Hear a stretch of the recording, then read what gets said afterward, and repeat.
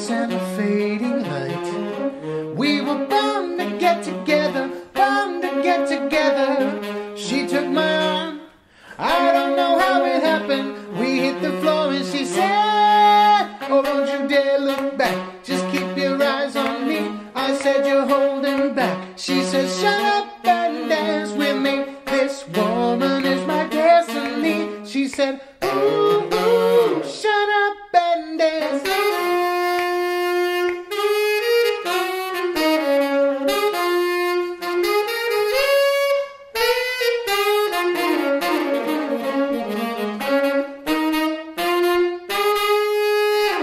Deep in her eyes, I think I see the future. Cara Jaye is a professional actor and saxophonist, originally in New York City, now in the DC area. Some of her recent gigs were the Circo Hermanos Vazquez Circus Band, the Ride Tour Bus, and performing in Sinbad's house band at Caroline's of Broadway. You can find her on Instagram at Cara Jaybird, that's CaraJayebird. She said, ooh, shut up and dance with me. Hi, Cara. Hey, how are you? I'm well. How are you? Doing well. You and I met one another at Shetler Studios one day. We were, I don't know, I was probably at a callback or something, and you were probably doing the same, and you were out in the lobby. Not the lobby, actually. It was just like in that entrance to the main audition studios area. I don't remember why we started talking, but we did. Yeah, I was either there for class or I was just hanging out. I think Shetler's a great hanging spot for artists in New York City. And I'm definitely going to miss Shetler a lot. Yes. So there's so many sad stories happening right now in our theater world. In New York. It's just so many places that are having to shutter up. And who knows if they're going to be able to reopen when we're all done, because they've lost, it's a tremendous amount of money to try to keep something open in New York. So of course, I mean, with rent prices and if only everyone could get a break. It's been really hard. Yeah. So you were at Shetler just to kind of network, or you were at an audition or something? I was taking acting classes at the Acting Studio New York, which previously had its studio in Shetler. And I was either there for class. I might have been talking to you right before I started class, or sometimes I just hang out there when I need a spot to hang in Midtown. It's pretty convenient. You know, they have bathroom, place to charge your phone. So I'm going to miss that a lot. You're primarily, seems a musician, a saxophonist. Mm-hmm. But you were getting involved in acting. I've done a lot of investigation discovery shows. They film all around the DMV. You know, they treat their cast and crew very well. And so I was recently doing a TV show with them. I wrapped the day they announced that Broadway was going to close. So that was very lucky. Are you a particular type of saxophonist, going to your primary art form here? I play all the saxophones. I play soprano, alto, tenor, and bari, and I play a lot of different styles. And yeah, it was my path through school. I was a jazz performance major in college. So how did saxophone become part of your world? How old were you? What was happening? So when I was in elementary school, my fourth grade teacher was a sax player, and I thought that was the coolest thing ever. So I was like, I want to be a sax player. And in fifth grade, I started learning, and I never stopped. So why saxophone as opposed to any other instrument? Oh, man, it's the sound. It's the look. I just always thought it was the coolest instrument. It's a beautiful instrument, and it's so close to the human voice. And it's just, it's a great instrument. I grew up listening to a lot of 50s and 60s and 70s music, and you got some of the best sax solos coming out of that music. Yeah, you know, one of the things I have a theory, and it may be completely convoluted, or maybe it's accurate, but I have two musicians with me right now, you and Celine. So Celine's a professional drummer. So nice. It seems to me, in my novice, that instruments have certain personalities that they give us. So when I think of saxophone, I think of sexiness. I think of, you know, getting into a mood, or just maybe some soul. And then when I think of violins, I think of deep, deep, beautiful sadness, or really, really inspiring emotions that arise from that. Do you think, and I guess this is for both of you, Do you think that different instruments hold different personalities, and that as musicians, you know, if you're trying to convey a certain sound, you're going to want a certain instrument? Yeah, I think so. And, you know, with saxophone, like you said, it's definitely like very soulful. So, you know, with a lot of the R&B music, I mean, it's perfect. And again, it's so close to the human voice, you can do so much with it. So if you had to pick a different instrument, if all of a sudden saxophone no longer existed, what would you be playing? Well, I did study drums in college. So I would say if I couldn't play sax anymore, I would play drum set. I'd say that's a good choice. Just yeah, for sure. A little biased. Well, I mean, I was lucky.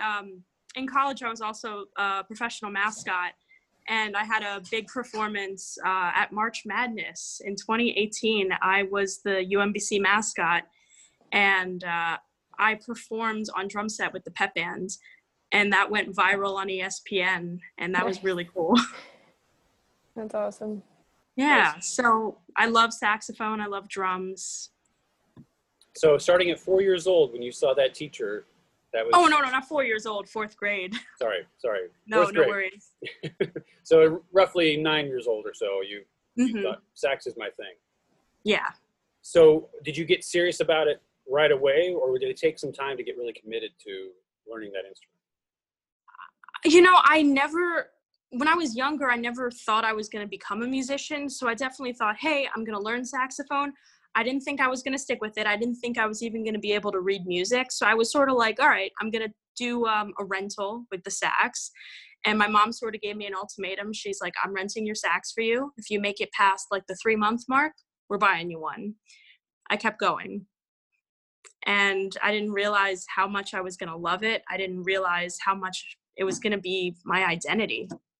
Yeah, you have to brand yourself to a certain degree, of course, on Instagram. And so I see constantly pictures of you with the sax, or more often than not, I really enjoy when there's just you in some, I don't know, different places in New York, just busting out your sax.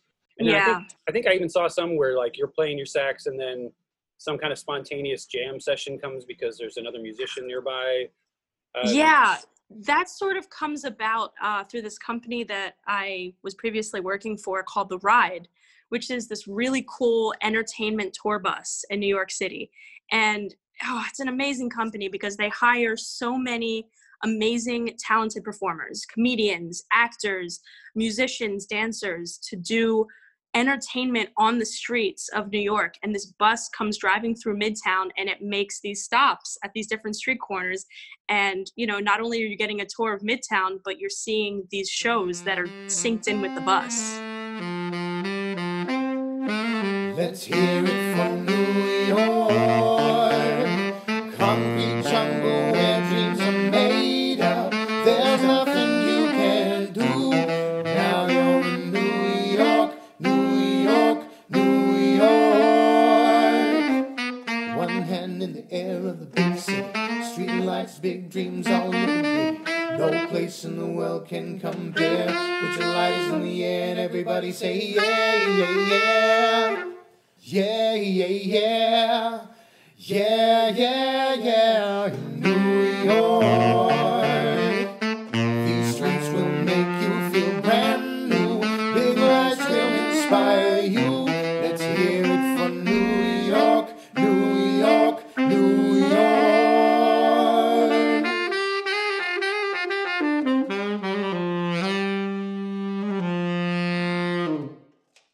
So I perform with a fellow singer when I'm out on the street. And I've also met a lot of celebrities just being out on the street corner. Went on one of their tours, their bus rides. It was hilarious. I mean, the entire thing was so well done. Like the two people that were hosting on the bus that would defer to the ride who would take over sometimes. They were so good at improv and ad lib. How long were you with the ride? And did you do anything other than sax with them? Were you able to, wax comedic or anything? I was with the ride for 3 years. I had just celebrated my 3-year anniversary with them. And they did let me do one other position at the company as a performer, which was as New Year's Eve guy. So when the bus is coming through Times Square, they come to a stop right at Father Duffy. And I'm standing there with like this crazy, like neon colored poncho. I've got like the 2020 glasses, the beads, and I'm the first stop on the tour. So they're like, hey, what are you doing here? I'm like, oh yeah, I'm here to celebrate New Year's. And they're like, you're like 9 months too early. I'm like, really? You sure about that? And then we all sort of count down and sing Auld Lang Syne. I'm assuming that you're from the DC area and that you came to New York to pursue your passion for a living. Exactly. So how long are you doing that? I was in New York 3 years. I moved there end of January 2017, and I was in New York up until March 16th. And I'm assuming you had no intentions of leaving New York at that point? No, I mean, I was going to stay had, nothing happened.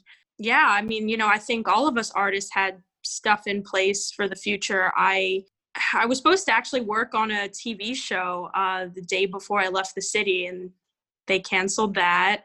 And I was supposed to join a new band. Like, I had a lot of stuff in the works, and I was, talking to a lot of artists who had other stuff in the works, and everything just came to a grinding halt.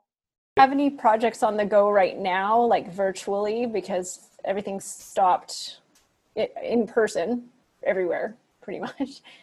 I have teamed up with some of my friends. I have a musician friend in New York who I've recorded some sax for, and he's a singer. So, we're trying to put stuff together.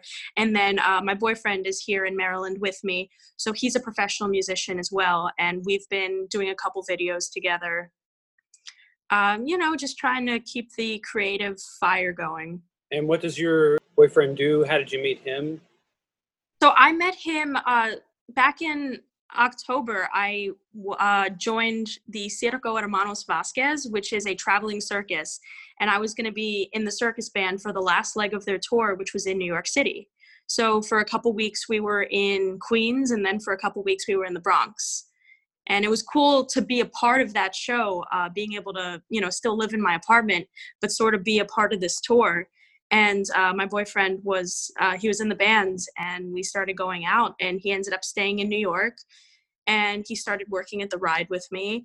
And once all this hit, he came down to Maryland with me. What's your state right now? I mean, about 30 days into this, I could only handle so much GoldenEye, so much of everything, my housemates, everything, baking, every recipe I hadn't baked. And I started to go really stir crazy and end up in kind of a fog. So there was this uncomfortableness mixed with comfortableness. What's it been like for you? I had issues getting through to New York unemployment, like everyone did. And I sort of gave up on unemployment. I was like, I'm going to apply for a job. And I ended up getting hired at Costco about 2 weeks into quarantine. So I've been working at Costco for the past 7 weeks. So I have not had a chance to really have a lot of downtime. So I've been lucky. I've been very busy. It's been a really great balance. I usually work between 3 and 5 days a week. And then when I'm home, I'm practicing my instrument a lot and just taking the sort of downtime that everyone has that I'm like now relishing because of less time to do it. Any concerns when you're at Costco? I mean, are you worried about catching this because you're around so many people? I am.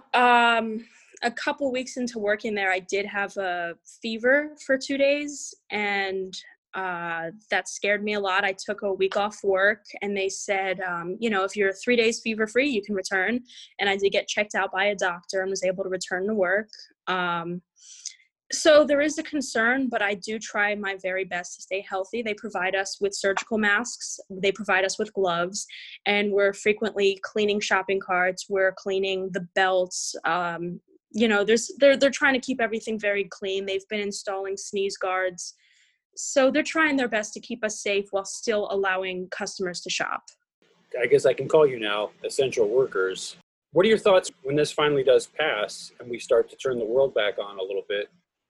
What are your thoughts and feelings moving forward? I can't even begin to predict the future right now. Even if New York opens up for business again, when are tourists going to start returning? When is the tourism industry even going to start up again, and entertainment? It's going to be a long time. There's going to be a lot of steps to be taken first. You know, what's going to be the first thing to open? It's probably going to be, you know, restaurants and stores. You know, it's going to be a slow process, and it's been hard to think about. I was going to say, do you have a vision for yourself and goals for yourself for what types of creative work you're going to be doing in the months to come? I mean, I would love to sort of pick up where I left off and just, you know, continue to audition and continue to pursue TV, theater, film, and performing music. And, you know, we'll see what happens. It's just crazy because I see there's a lot of people doing like Zoom readings of plays, and it's just not the same. You know, you really have to be there in person and feeding off the audience. And it's scary to think that could potentially be the future. So what do you have an idea of what you can create in this time? I mean, you have a Barry sax at your disposal. There's a lot of power in the Barry sax. What do you think you can create there? Yeah, I'm definitely taking the opportunity now, you know, while I'm in a house and not an apartment, to practice a lot, to really work out the ugly sounding stuff, you know, like overtones and long tones, and being able to make a lot of noise and just learning songs. You know, I do want to make a lot of videos and stuff and transcribe and do covers, all that stuff. But I don't really have a vision yet for once this ends, what I'm going to do. You know, again, hopefully all the projects that I was gonna do, you know, joining a band and whatnot, hopefully that'll all resume once life goes back to normal. Is there somebody in New York that you wanted to see live, that you got to see live because you went into New York? One of my favorite artists is Billy Joel, and I had the amazing honor of seeing him at Madison Square Garden twice. I was able to buy like a last minute day of ticket, and that is a New York experience. It's an experience altogether, and I'm so glad I got to do that, because who knows what that's going to be like in the future. Are they going to be able to fill arenas? The arts are so essential to life. And I mean, obviously those of us who are artists feel that way. But look at what everybody who is not an artist is doing in this downtime. They're watching tons of movies, playing music like they've never played before. I mean, creating little videos. And these are people that are not traditionally artists. They're just trying to occupy their time. We need the arts to function. So I think that when we start to turn the world back on, it's going to be probably a messy process of getting things to normal-ish, until things start to get back to everybody getting comfortable. And we need that human connection so much that I think we're going to take those risks to get out there. And we're probably going to be, a lot more of us, other than just New Yorkers, are going to be carrying around, you know, Purell and face masks and just things to keep us feeling like we're safe until we feel a normalcy. For sure. And, you know, even like in my day-to-day life in New York, I'm very clean, and, you know, I would never touch a subway pole. And if I did, you know, I always had Purell on hand.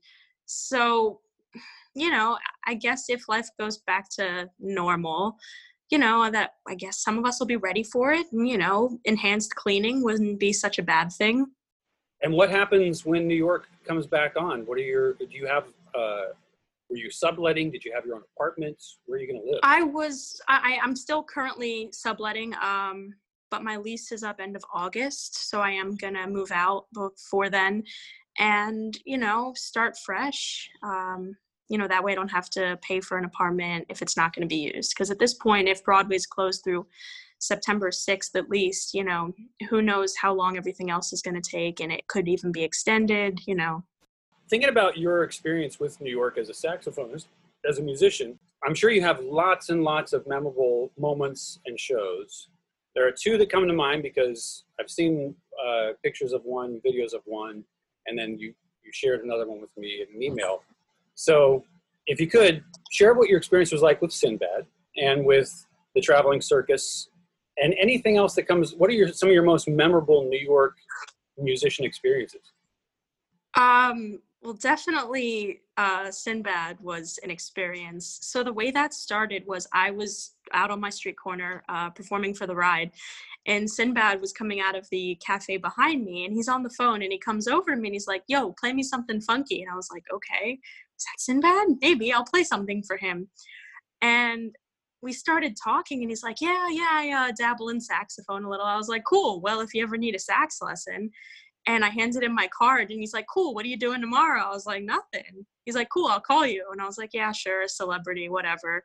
And sure enough, the next day I get a phone call from an LA number, and I answer it, and it was him. And he's like, hey, let's meet up today, and could you give me a sax lesson? I was like, yeah, of course. And so we developed this friendship. And then back in like November, December, he said he was going to be in Maryland.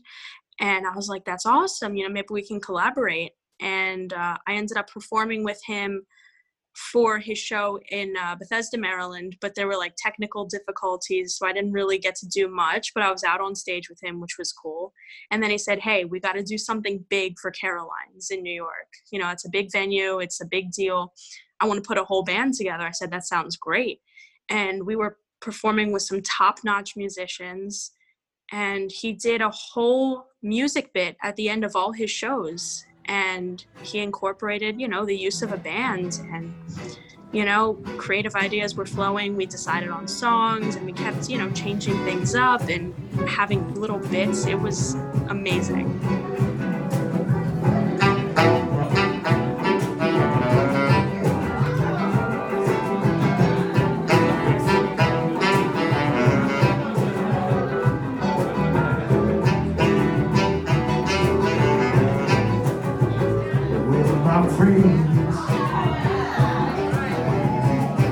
It's their appointed duty. They keep trying to tell me all you want to do is use me. Yeah, I'm my answer. Yeah, all that you use me is tough. Say, hey, I wanna spread the news. If it feels this good getting used, you just keep on using me. Till you use me. Oh, till you use me, yeah. Let's bring it down here.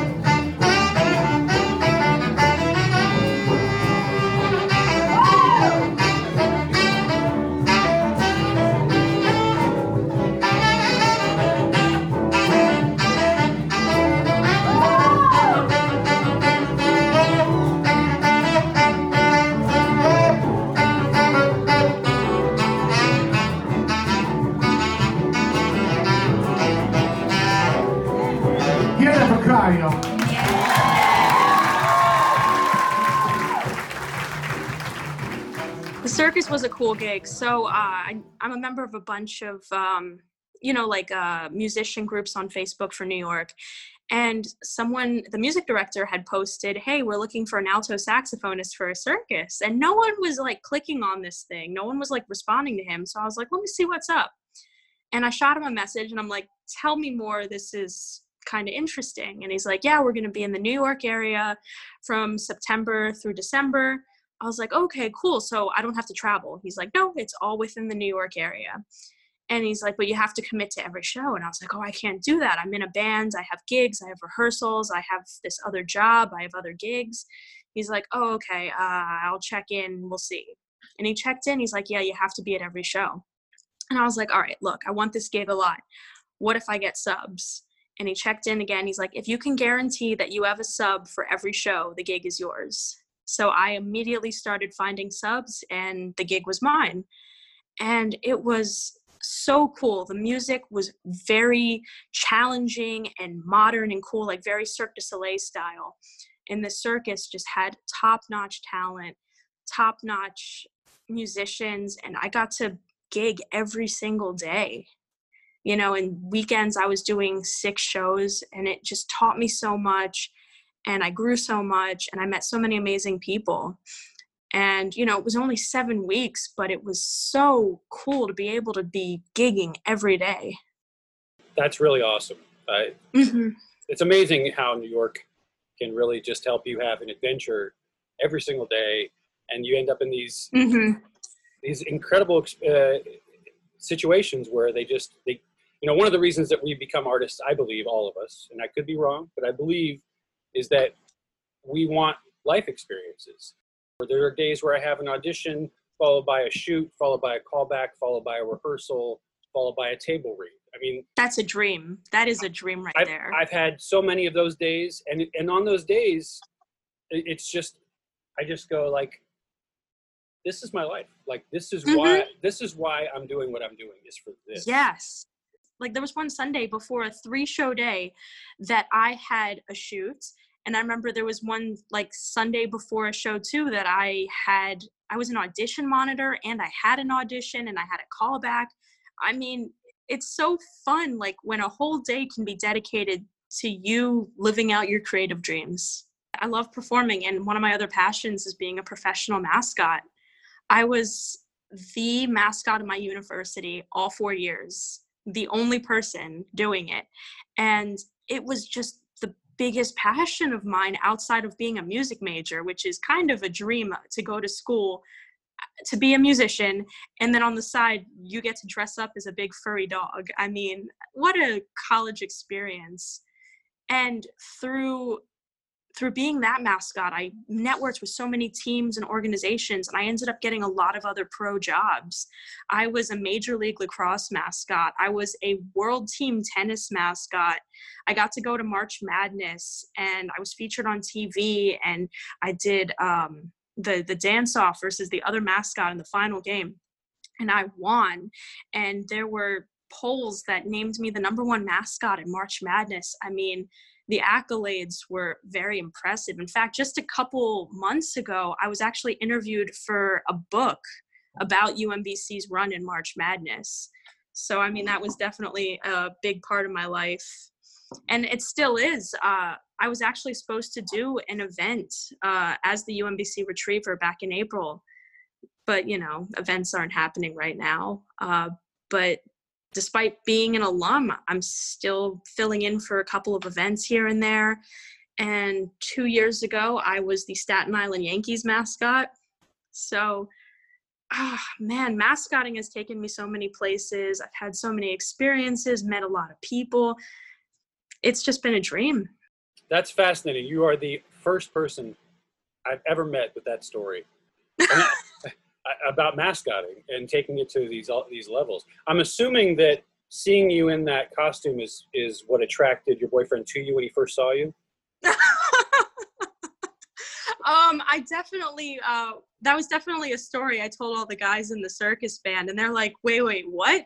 And I would show them videos, and they're like, I can't believe this is real. I mean, you know, mascotting is such a secretive job that when people meet a mascot, they're like, wow, I never thought I'd meet a mascot, you know? And lately there's been so many different like movies and TV shows featuring mascots, and it's like I got to be a part of that boom.